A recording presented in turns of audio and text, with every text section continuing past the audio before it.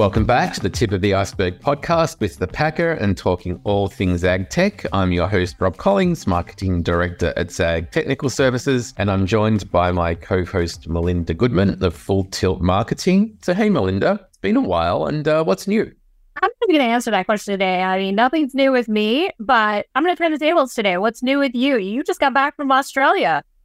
First time you've been home post-COVID, 3 years-ish. I suspect you've got a lot of new things and fun to talk about today. I do, but some of those things have to stay down under, Melinda. So yeah, I got impacted by the COVID lockdowns. Australia quite literally locked the country down, and they're very, very particular about the biodiversity of the nation and protecting that. And so I hadn't seen my family, 4 or 5 years actually. And so it was nice to get back down there and see people in 3D rather than on a screen. Was it everything you hoped it could be? Excited to go back home? Yeah, as remembered, it was great apart from all the Australians. I'm kidding. But hey, you know what? Enough about me. As you know, Melinda, I'm always excited. I've got my excited voice on. And today we have Tim Bussey, the Chief Financial Officer of Zag Technical Services, with us to talk about budgeting for IT. So we often talk about technology from the point of view of the tech itself or from how it is being deployed, say, in an orchard or a farm. But today, I thought it'd be interesting to be talking about it from the point of view of budgeting. So we have Tim with us. So Tim has 20 years of financial and operational leadership experience in the tech sector, from small startups and not-profits to public companies like Apple, the Big Four CPA audit firms, and his education also includes an MBA in finance and marketing from Northwestern Kellogg School of Management. So Melinda, once again, we have a smarter guest than us. That never takes much. No. It doesn't. That's so true. So some of his specialties include annual planning, forecasting, financial modeling, M&A, analytics, metrics, raising capital. So look, by the sounds of it, his financial expertise in tech aligns perfectly with today's fresh produce industry. So welcome, Tim, and thanks for joining us. Pleasure to be here. Hey, Tim, we love having these big conversations. Rob and I, as marketers, we're students of the world. That's the reality that marketers go through, right? We need to know a little bit about everything to figure out how we talk about the audiences, but we never really know a lot about everything. So this is one of those opportunities we get to soak in all the good stuff from everybody else. But as the extrovert here, I always need to know more about what makes everybody tick when they come to the table. So you spent the majority of your career in other industries. You've been at Zag for 6 years now. How does working in agriculture and fresh produce, even if indirectly at Zag, how does it seem the same or different from what you've done in other industries? Or what do we do in ag and fresh produce that surprises you? Yeah, well, the first thing I'd like to say is that even though it is indirect, it is very much direct, as Rob knows as well, really immerse ourselves in the industry. But I have to admit, the big surprise for me was coming here after 20 plus years in pure tech. There's a certain arrogance about tech that I have to admit that I was a part of. And when you come into a different, I think almost any other industry, you assume they're not as sophisticated as you are in tech because, what's more important than tech, right? Especially if you're working in it. So the big surprise here was how sophisticated agriculture is from a technology standpoint.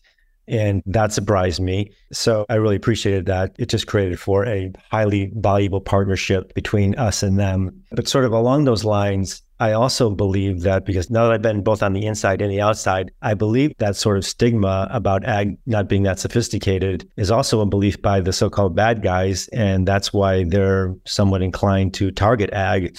I remember thinking a lot about this when I was first here, and one of our first big clients was really hit hard. I just thought to myself, why would these bad guys from, probably somewhere on the other side of the world, why would they target this, little company in Salinas? But I think my personal belief is they do think that they're more vulnerable because, well, let's face it, they're farmers.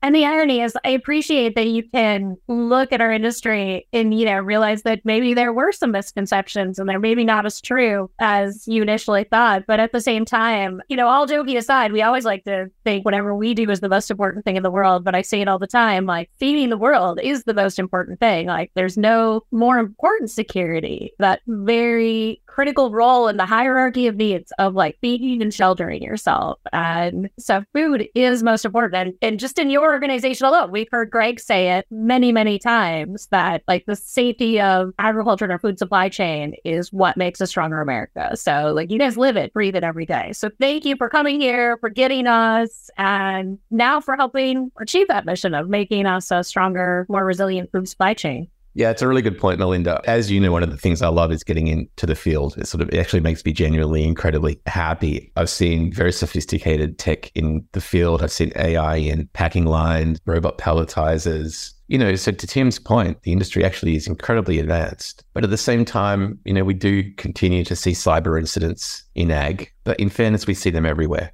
And the industry does, like every critical industry in America, need to pay attention to that. But in any case, that's a bit of a downer. So Tim, ag companies, they are making these significant investments, very sophisticated, as you noted. And this does require planning. It doesn't happen by accident. So what would you say is perhaps the biggest challenge in agribusiness IT planning across a variety of different operations, from front office, back office, farm processing?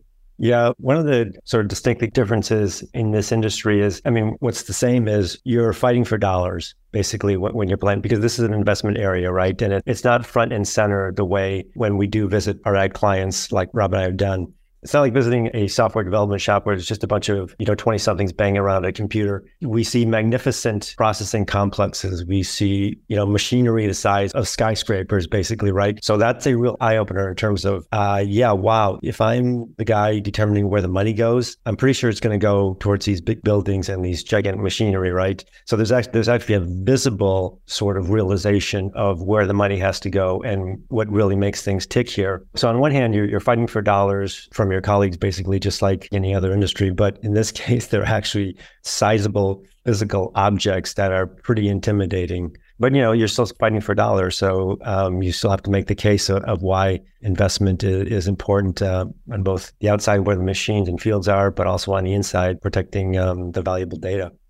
So I think that's really the intangible, right? Like this idea of fighting for dollars. And I've said this dozens of times. It's easy because we feel this in marketing too. We have to fight for dollars. It's easy to put a depreciation schedule on a new piece of equipment. Like, what it is, it's real, it's tangible. And then I know what it's going to do for me. I know if it's bigger, faster, whatever, and it's going to do X amount more to improve my efficiency. And then I'm going to depreciate it over X period of time. Marketing or IT, although it certainly has ROI, it's a little more intangible to explain and grab onto that. So every company is facing this now, and they don't understand this potential of really, they have all this equipment that they've invested in, and it could be software, it could be processes, it could be sensors. And now at every turn point, it's not simply a computer on a desk. They have to now go back and say, how do I look at all these giant investments I made and money I spent and make sure now they're operational and they're safe and they're doing what I'm supposed to? How do you help them understand technology, its requirement for maintenance, data solution, really the resource that it becomes in driving competitive advantage, not just spending that money up front, but like spending the money for maintenance? Yeah, this is another subject that's near and dear to our heart, Melinda, and I got to credit, you've already dropped a couple of the very key phrases that we live and breathe around here. And the one is protecting our nation's food supply, which we have to keep front and center. That's part of why we exist here. But the other one is very much tied into our stated vision around here, which is a world where technology is a competitive advantage. And that is honestly, for a little IT company in San Jose, a pretty audacious vision statement. That's essentially the way we expect to see the world, essentially, if we're achieving our mission, right? So part of it is the education and connecting of the dots with our clients in terms of, do they see IT as a competitive advantage in their distinct business? And I love having conversations with our client CFOs because we talk about a world of different things. But one of the places I like to start is, do you believe technology can be a competitive advantage? And some of them say no, which really puts the challenge in front of us, right? In some cases, when they're stuck to that philosophy, we have to walk away from them, right? Because we can either choose to educate them on why we don't just believe it, but this is why we exist, right? But if they're not going to sort of get on board or just not see that, and Robin, we've had clients where we had to walk away from them in the same way. If we don't have a value match with them in the way we do things, if we don't have a vision match with what we believe the world needs to look like, we can't work together, right? So we just have to acknowledge that. But fortunately, for the most part, and again, back to the more sophisticated clients, they realize the different ways that technology can be a competitive advantage. In some cases, we've had conversation with CFOs where they'll actually cite examples. There was one Rob and I had a conversation with where one of our client competitors went down because of a tech failure. And our client jumped in basically and essentially took over some of that business. Because of our client's strength in their technology, they were able to increase business out of that particular incident. So it's an education with our clients and it's a buy-in of a philosophy.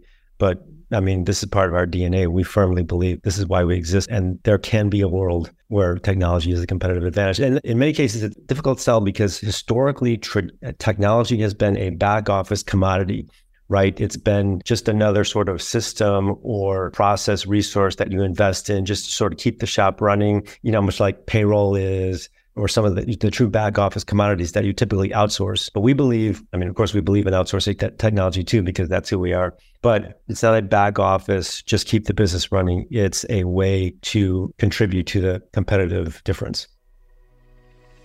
Every company, big and small, relies on technology. From the field to the warehouse to administration, uptime stability is critical to your bottom line and to supply chain continuity. Cybersecurity is one of the greatest risks to modern agriculture. Contact Zag Technical Services for your technology risk assessment and let us check your tech. Visit zagtech.com. Yeah, it's such a good point. And I think, we see certainly with clients who adopt that and have that approach, they typically grow faster. I'm going to assume they have better margins because they're able to invest in their company to grow faster. I think too, is that we see technology has been in ag for hundreds of years, very, very long time, but it hasn't always been computer technology. And we're certainly seeing that, Melinda and I, we've talked about data and how data is sort of a commodity, and the transformation of that data starts to extract value for companies and so forth. But hey, Tim, a little bit of a pivot question. We're approaching, for a lot of companies who are on calendar year financials, we're approaching budget season or already in budgeting season. The $1 million question. Actually, let me preface this. We are in budgeting season. And so if I come to you and say, hey, here are some benchmarks for how much people should be investing in marketing, no sane CEO is going to go, yeah, Rob, here's X number of dollars because you say that's the average. There has to be a business case, right? So $1 million question though is, how much in your experience should a company be spending on their technology? I assume, like I said, there's no magic number there, but how do you think about it? Yeah, Rob likes to ask me this question because he knows I hate it, because there's absolutely no mathematical equation out there that gets you to the answer here. There's benchmark data, and it's typically a percentage of revenue. And that, to me, that's nothing, if anything, a starting point, but nothing more than that. This goes back to the education. And this is funny because this is a topic that literally we just discussed yesterday in our senior staff meeting, because part of our job is, this goes back to the education of our clients, is to help them understand, where their needs are, where their vulnerabilities are, et cetera. And we've now started a new practice with sort of one client at a time, where we're going to start with their SWOT analysis. And I love this approach because it, number one, makes us look smart and mature, but it also makes us business partners with our clients, not just, again, the IT guys. So our sales guys working on, a client where they're going to pencil out, forget technology for a minute, pencil out, okay, your company, strengths, weaknesses, opportunities, and threats. Every company does this. So let's look at those. And then now let's tie how technology contributes, or how you depend on technology, or how does it play a role in all four places of that quadrant. And when we walk them through that exercise, it becomes obvious. We walk them to the answer basically themselves, because it becomes so obvious where, again, in those four quadrants, they are dependent upon technology to succeed. So that, to me, is a very exciting tool to assist them in getting to how much and why they need to invest in technology. And we should be, Rob mentioned the annual planning, we should be essentially inviting ourselves into, annual planning is a massive pain in the ass. So if one of your partners comes and says, hey, are you planning for your technology investment for next year? Because I can help you with that. As a CFO, I'm going to say, I don't care what you're talking about. Yes, please come in and help me. In fact, here, do it for me. So I have a number to go to from a so-called expert to take to the board and say, this is why we need to invest this much next year. Because whenever you put a budget or plan it from a board, you get the reaction out of the spending areas that don't seemingly directly, connect to revenue, right? So if you've got a partner of some sort that does that math for you, and presents the case behind it, that's our entry point into getting into the budgets for our big clients. So there is no magic pill. It's strategy. It's goals. It's really finding out where does somebody want to go with their business. In fairness, just like a magic pill for our own health, we all want one. I want mine to taste like a cookie, preferably chocolate chip would be great. At the end of the day, if there's not a fixed answer, how do you pivot these conversations and move them to a conversation about goals and not just about money? Because it's easy to get there. And I love that you said, we go into these conversations with CFOs and I talk about values and see if we're culturally aligned. What percent, so not just how do you pivot that conversation, but how many of those CFOs are really in a position where they say, yes, tech is a competitive advantage and what can we do to get there? That's a good question. Many are in the middle area. Maybe it's the first time they really thought about it, but yeah, now I can sort of see that, keep talking, help me get there, which is of course our job. Someone says to me, there is an opportunity for anybody listening to this podcast right now. Many of your competitors are in the middle. You jump ahead by being up here. Yeah, great point. Sorry. Yes, so no question, that is our job, back to the education part of who we are, to play out the options essentially, and then also not just connected to revenue and the upside, but the downside as well. Enter cybersecurity, right? Here's what you have at risk, basically.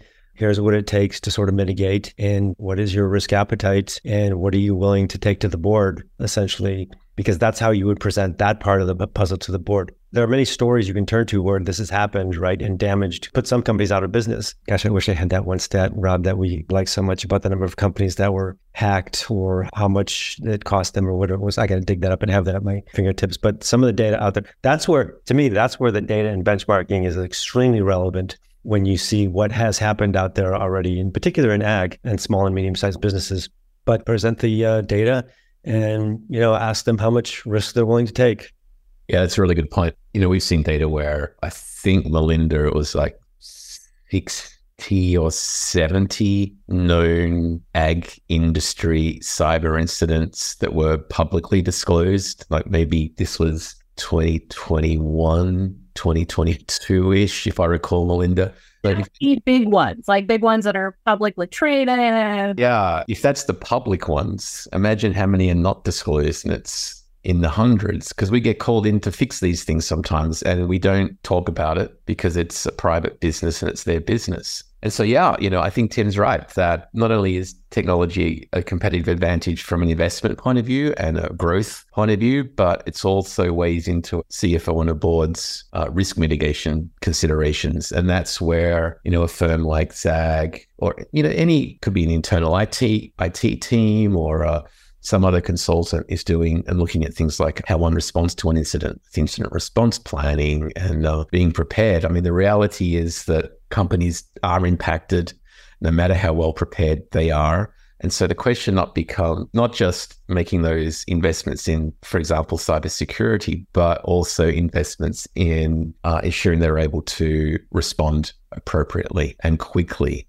And our CEO, Greg, often says that the benchmark should be 24 hours, right? And yet we see publicly very large companies down for days and weeks, and that really is not acceptable. And so, when we're looking at the risk mitigation, it has to also be about recovery and response and so forth. But anyways, so Tim, look, thanks for joining us today. As I mentioned, we're near the end of year. We know people are working on their budgets for new year. We hope IT obviously is part of those discussions, the knowledge that IT is the new farming input, as we like to say, and that tech is a tool to help make the industry safer and more resilient, and that we're able to protect our food supply chain and feed America. And so, Melinda, what are your thoughts from today? What was the big takeaway?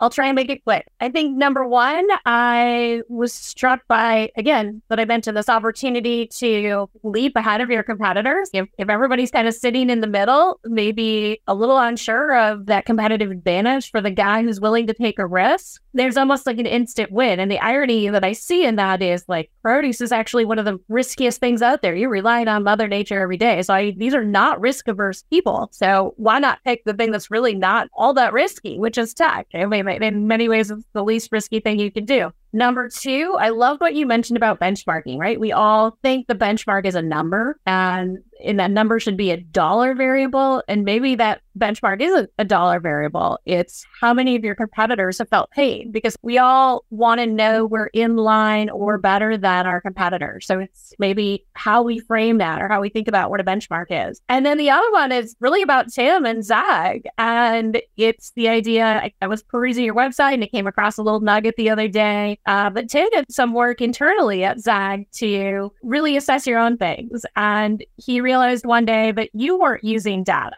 to make sure you as a company were hitting your competitive opportunity and you were growing. And so through data, you basically said, let's stop operating on gut instincts. Let's see if our gut instincts are true. And you were able to really use, real-time analytics and predictive analytics to figure out how business reporting intelligence would really shift you into a data lead culture. Things that you were telling other people to do, but you were doing. And the minute you did, 20% growth in margins. So kudos to you. But that's the point. We all have blind spots, even in our own business, even if it's the thing that we do every day. Yeah, that's a great takeaway, Melinda. And yeah, I can say, sitting within Zag, very, very data and analytics driven business. And I think nowadays there's not really an excuse for companies to not be that way. And so tech can play a role there. So Tim, as always, thank you for sharing your insights, and for everyone today listening.